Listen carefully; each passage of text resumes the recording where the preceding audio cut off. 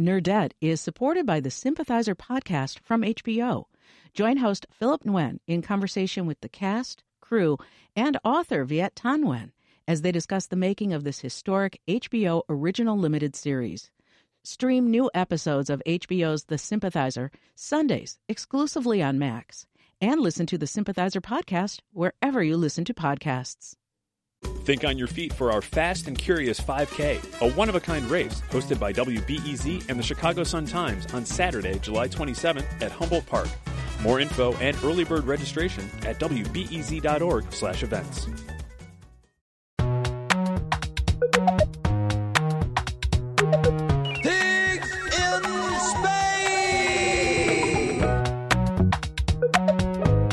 Hey, I met you. You are not cool.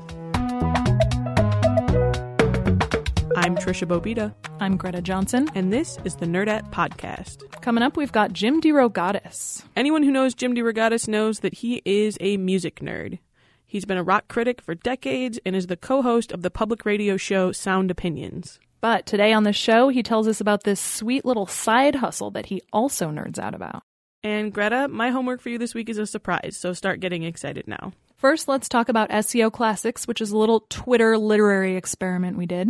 So we initially started talking about this because we learned that often these days, nonfiction books especially have subtitles that are search engine optimized. Right, search engine optimization. So including all the right keywords so that people who are searching for things related to what you've written about are more likely to find them. It results in words like kittens and Justin Bieber being really important to how much traffic news organizations get on their websites. And it totally bummed me out to think that authors writing nonfiction or even maybe fiction books were being pushed by their publishers to title their works of literature based on these principles of SEO. So this is what inspired us to come up with hashtag SEO Classics. We took a classic book title from history and rewrote the title for search engine optimization and asked you to play along. So for an example, classic book title, The Prince and the Pauper. SEO title, What's Next for the Royal Baby? Ooh, Royal Baby, that's a really good one. A lot of people participated, thanks especially to My Vogue on Poetry, obviously. Who really got the ball rolling with our hashtag game, and we just want to give a shout out to some of our favorite responses. Greta? Oh man, they were all so good. It was really fun to go through and read these. One of my favorites is from Tim Akamoff. Classic title, Lord of the Flies. SEO title, Survivor Without the Prize Money. Darian Mason had several good ones. I liked classic title, Frankenstein. SEO title, Doctors Hate Him, 10 Shocking Secrets to a Healthy Body. Another good one was from Andrew Gill. Classic, 100 Years of Solitude. SEO, Lonely. Grab cheap fares to Latin America now. And I have to say, I think The Wall Street Bull may have won in my eyes. Classic title, Anna Karenina. SEO title, The Real Housewives of Moscow. You know, that one was my favorite too, but I do think Katie O'Brien's came in a close second. Classic title, The Great Gatsby. SEO, hashtag white people problems. It's too good. It was good. If you want to see all the responses or join our game, we're still playing if you are. Hashtag SEO Classics on Twitter. So I don't know if you want to make a big moral point out of this, but this is another reminder that conscious consumption in our lives is really important. It's super easy and often tempting to click on the link that says something about cute kittens, or in my case, corgis, but you don't have to. I had a real conundrum in this vein recently. There was a story from NPR, and it had both space, like outer space, and Justin Bieber in the headline.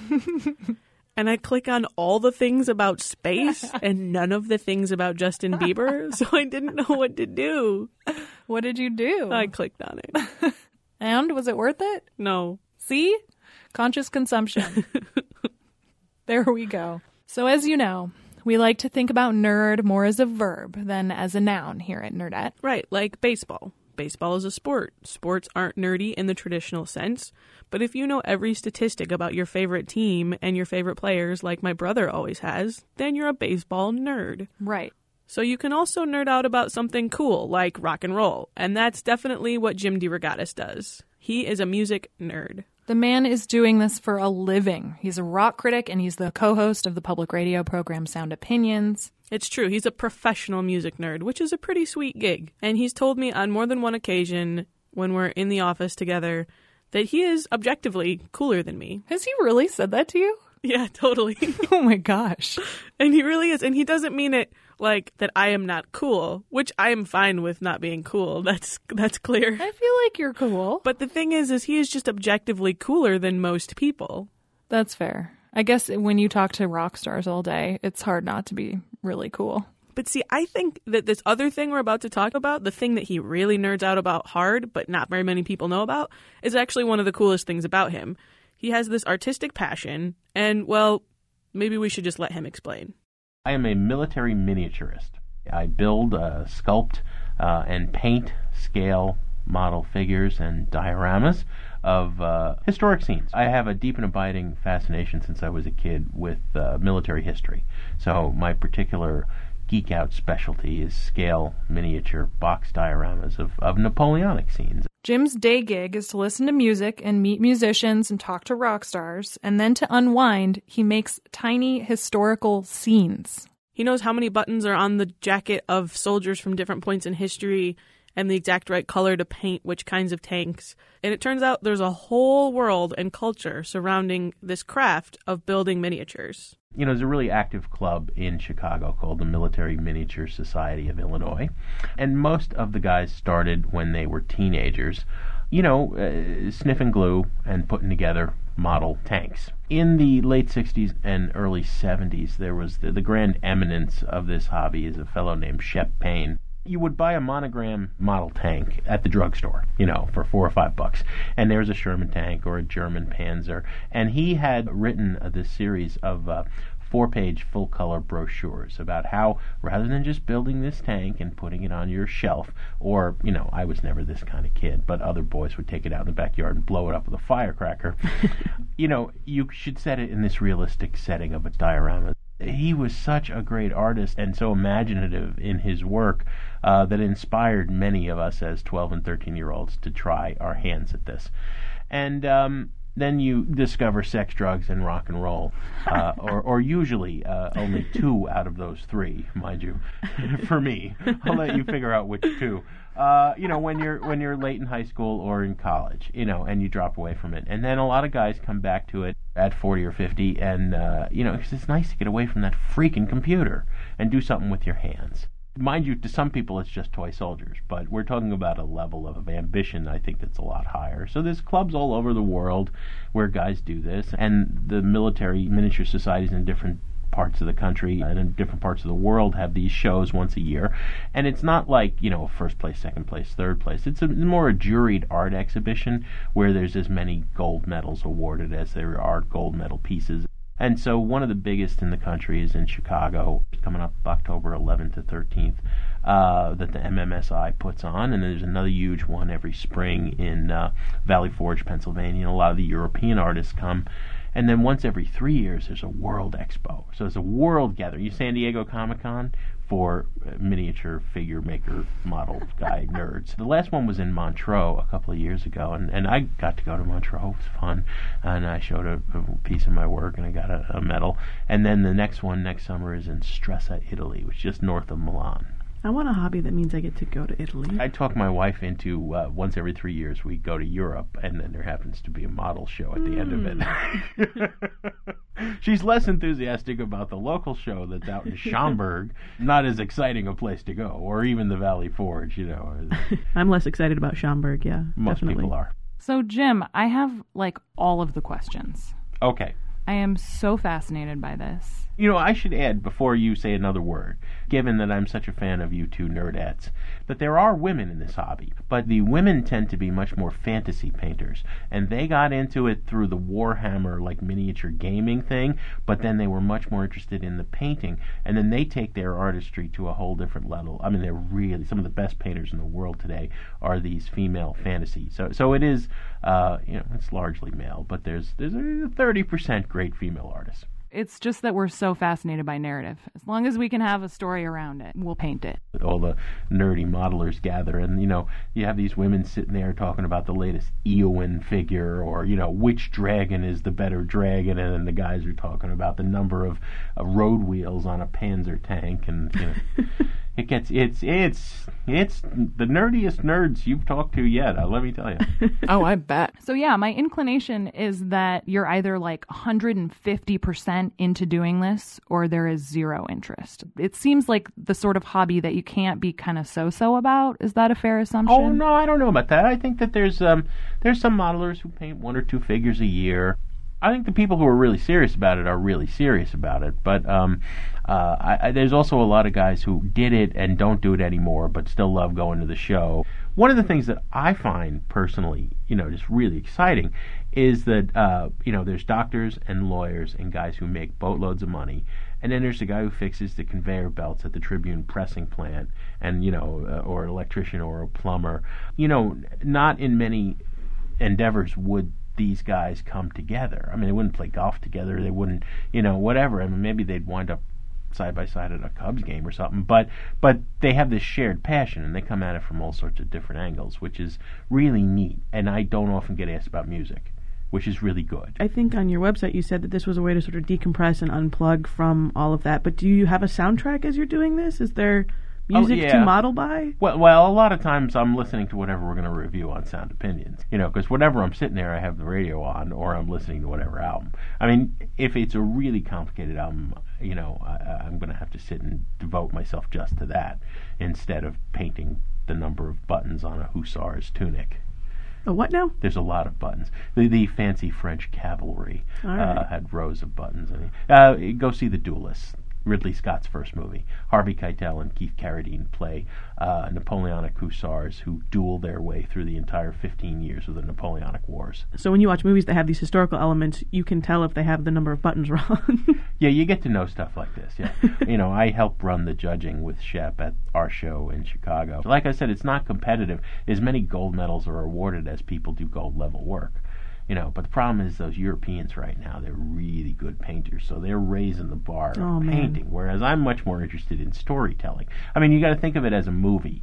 It's a still from a movie, but in 3 dimensions. That's what I like. It's a 3D painting. You've got all the elements of production design from the lighting. The closest I've gotten to this is I had friends who were studying theater who had set design classes. Yes.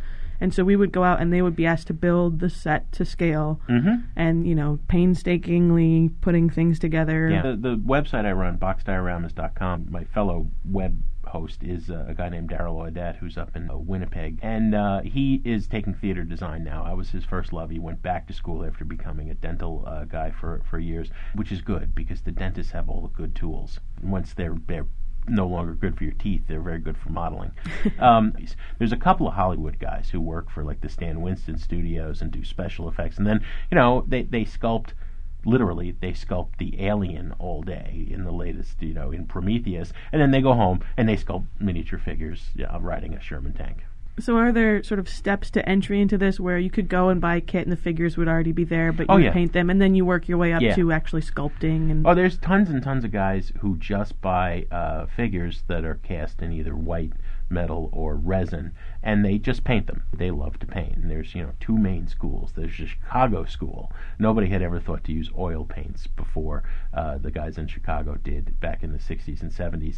And then there's the newfangled, especially the fantasy people, use acrylics because they dry quicker. But after a while, at least I did, you get more ambitious and you don't want to paint just what comes in a box. You want to either tell a story and that figure's not available, or you want to hone your chops sculpting. For you, what's the process of deciding what the next scene's going to be? Are you studying history? Are you keeping your eyes open for things as you're reading? How do you decide what's the next scene you're going to build? Yeah, I'm always reading history books. Again, I have to read so much rock biography. I've written 9 books, and 8 of them were about pop music, and the 9th was this one about Shep Paine. But I'm always reading history because at the end of the day, I like to do something that's not music. I had just read about Napoleon and the amount of art that his army pilfered as they crossed Europe. Now, it wasn't in the way that the Nazis did it. Napoleon, being a product of the French Revolution, was saying, hey, we're going to take this back to France, we're going to put it in this great museum and open it to the people. And that's how the Louvre started. And to this day, a huge part of the Louvre's collection was stuff that Napoleon's armies had stolen. And I said, that would make a good scene. Napoleon, including some pieces that wound up back at home, like the Laocoon was a great Greek statue that is in the Vatican. You can't buy a model kit of the Laocoon and Napoleon staring at it, so you have to learn how to sculpt it. Tell me a little about the Last Supper one you were working on. Had this idea that Joe Burton, my buddy, the art teacher, gave me. He said, I thought it would always be an interesting scene to show the refectory where the Last Supper is housed. Leonardo was hired to paint the painting on the wall in the dining hall where the monks ate. Right? This was not high-purpose art. It's like, we eat here, you paint there, okay? This leads me to read 6 books about the Last Supper, right? Almost immediately upon it being painted, people forgot how important it was and didn't care. And the monks were cheesed off that their food was a little cold when it was coming out of the kitchen. So they dug a hole in the wall and cut off Christ's feet, right? You can't make this stuff up, right? If you look today at the Last Supper, Christ has no feet. There's a hole where Christ's feet should be. So, and then during World War II, a bomb was dropped on it, but the Italians had sandbagged the wall, and all 3 walls and the ceiling of the dining hall were destroyed, but the Last Supper was preserved. During the Napoleonic Wars, Napoleon's cavalry stabled its horses because, they were products of the French Revolution, and France had thrown off the Catholic Church, so there was this great atheism. But Napoleon, to his credit, when one of the officers said, I think this is important, he realized what it was, and they actually began preserving it, and he made a copy that's in the Louvre to this day. That's the thing about the feet. The bread wasn't coming out of the kitchen fast enough. Right. Knock a hole in the wall. Right. And if I pull this off correctly, you'll see what looks like a stable and a bunch of French cavalry officers, sitting around playing dominoes and drinking wine. And then you'll say, what's that in the background? Oh, crap. That's the Last Supper. That's it. So you want that kind of staggered effect in 3 dimensions. And, it's like I finish 1 piece a year. And a lot of the guys say, well, how do you have the patience? But, I get up at like 5 in the morning. It's a very un-rock and roll thing to do. I get up at 5 in the morning and I paint and sculpt for 2 hours before I have to go to work. And it just makes my whole day better. That's such a nice way to enter the world every day. Oh, yeah. Instead of Twitter. Yeah, a couple of cups of coffee and paint for a little bit, and then your whole day is sunnier. So what's your workspace like? I have the best wife in the whole wide world. I was about to say, how nice is your wife? Well, no, it's so sad. So many of the guys have this little corner in a damp, dark, horrible basement that smells bad. Yeah, right? That's not nice. And Carmel's just like, hey, you like doing this? So my little work table, and it's not a little, I just have tons of crap, is right in the middle of the living room. She really doesn't care, which is wonderful. Wow. Some of the guys have to sneak stuff in, not to be a guy here among you 2 nerdettes. But, it's like, Jesus, the guy's sitting in the basement painting a little plastic man. Far worse places for Dad to be. Yeah, that's the kind of thing I'd be happy to facilitate. You would think. With any hobby. But see, the whole point of your podcast, isn't it, that true love can be found no matter how quote unquote nerdy the person is. And absolutely. And the coolest people are the people who don't care at all that they appear cool. Well, and this is the thing. To me, the difference between a nerd and a hipster, which is very important. A nerd likes what they like, no matter how many other people like it, whether that's 0 or 50 million. In an unironic way. In an unironic way. A hipster likes something only if no one else likes it, and then abandons it when it gets popular. Right. So you can be a hipster about anything. You can be a hipster about a band, about a TV show. You can be a nerd about anything. Right. So you're spending 2 hours a day on this. This is not like a casual thing for you. No, and but it is kind of social too. One thing that's really great is that a couple of dozen guys and women whose reputation is worldwide, and they make a living doing this, and their pieces sell for $10,000, and they are so willing to sit with you, who is just trying to paint green the right way on an army guy, and talk about techniques. It's a very sharing thing. Shep Payne had written this book, How to Build Dioramas, and it came out in the 80s. And, literally it has sold 700,000 or 800,000 copies worldwide and has been published in 10 languages, and it's sort of the Bible. And that's really neat. And that's why I started that website, is to highlight artists and also have a place people talk about, which is what nerds do. So where, if someone wants to see some of these, where are the best places, either online or in real life, that they could go and see some of these up close? Well, yeah, you can go to our website, boxdioramas.com. But there's also 2 great forums. One's called Planet Figure and one's called Timelines, where guys show all sorts of work in progress, and it brings you up to date on the new kit releases. And then, the MMSI show is in October in Schaumburg. The MFCA, Miniature Figure Collectors of America, is in the spring every year in May in Valley Forge. The big World Expo is in Italy next year. I've saved up my pennies. I bought my ticket yesterday. I'm really psyched. Carmel's psyched too. We're going, we're going to drink wine in Piedmont for a week and then go to the show. See, though, I'm such a worrywart. All I could think of was, when you said I bought my plane ticket, was this thing you spent a year working on has to get on a plane and no one can crush it. Oh my God. Yeah, I had a special box and I just carried it with me, and they were nice enough on the last plane to let me put it in the closet in first class. And but it made it there and back in one piece. A couple of my other boxes have sold, which is nice. I've written books that I've made less on than some of these pieces, and I've written books that I've made more. You make money off of both of your nerdy passions? Writing about music and making miniatures? It's kind of a scam. I'm sorry. What is the secret, Jim? Have we just exposed you to the world? No, Jim? I sold my soul to Satan quite some time ago. Okay, no problem. I do my best to offend, almost every source of power in the world. Not fellow people, but I mean, from Lollapalooza and Live Nation and Mayor Emanuel. I mean, I make enemies. I don't know why I have a good karma making a living doing this. No, it's great. We love it. Thanks to Jim DeRogatis for talking with us. You can see some great photos of his dioramas at boxdioramas.com. And you can hear him every week nerding out about music with his co-host Greg Kot on Sound Opinions. Is it time for the surprise? Homework surprise. Yay, what is it? Okay, Greta, guess what I saw a friend of mine reading? They had a paperback in their hand, a book that I did not know existed, but have now purchased on the interwebs and will soon be at my house, and hopefully soon at your house. Oh, man. I'm going to be really sad if you already know about this, because I'm really excited to tell you. I don't think I know about this. I'm so confused and curious. So, before Game of Thrones, George R.R. Martin wrote a book. It's actually a series of stories that were first published in a magazine and then became a book called Tough Voyaging. Are you familiar with Tough Voyaging? No. What on earth are you talking about? The book that is on its way to your house is Tough Voyaging. And you know how I know we're going to like this book? How? Because there's space cats on the cover. Yes!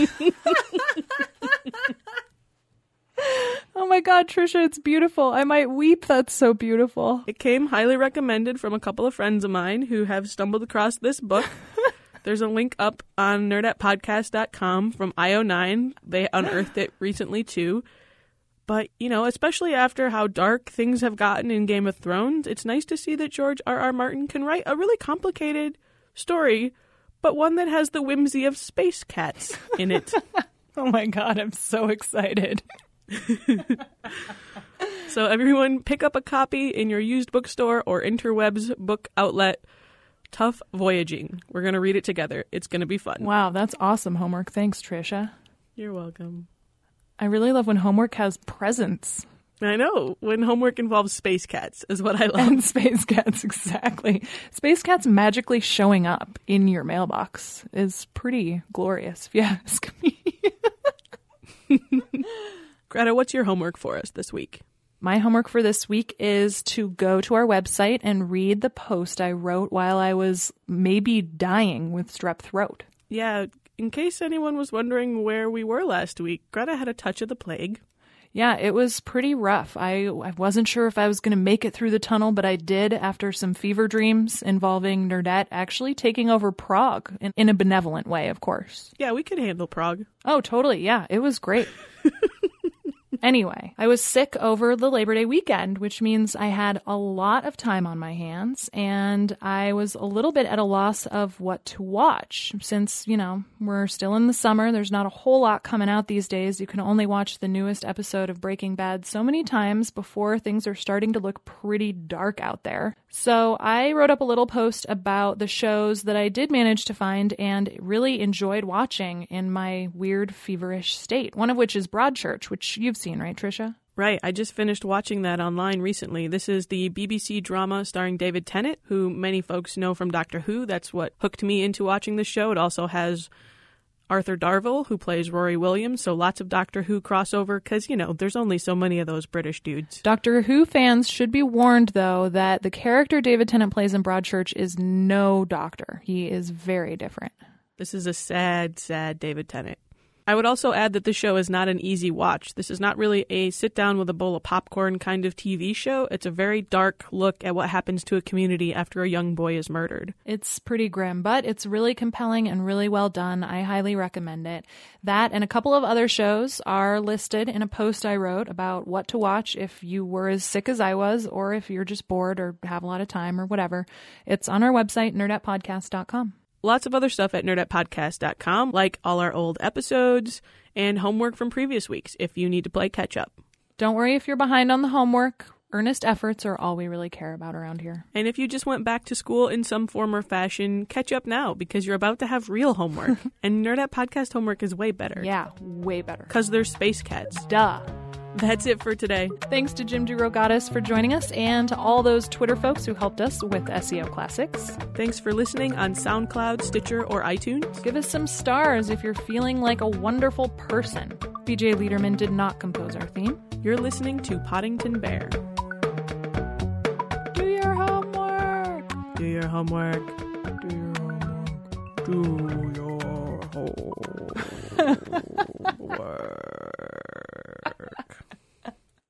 Nerdette is supported by the Sympathizer podcast from HBO.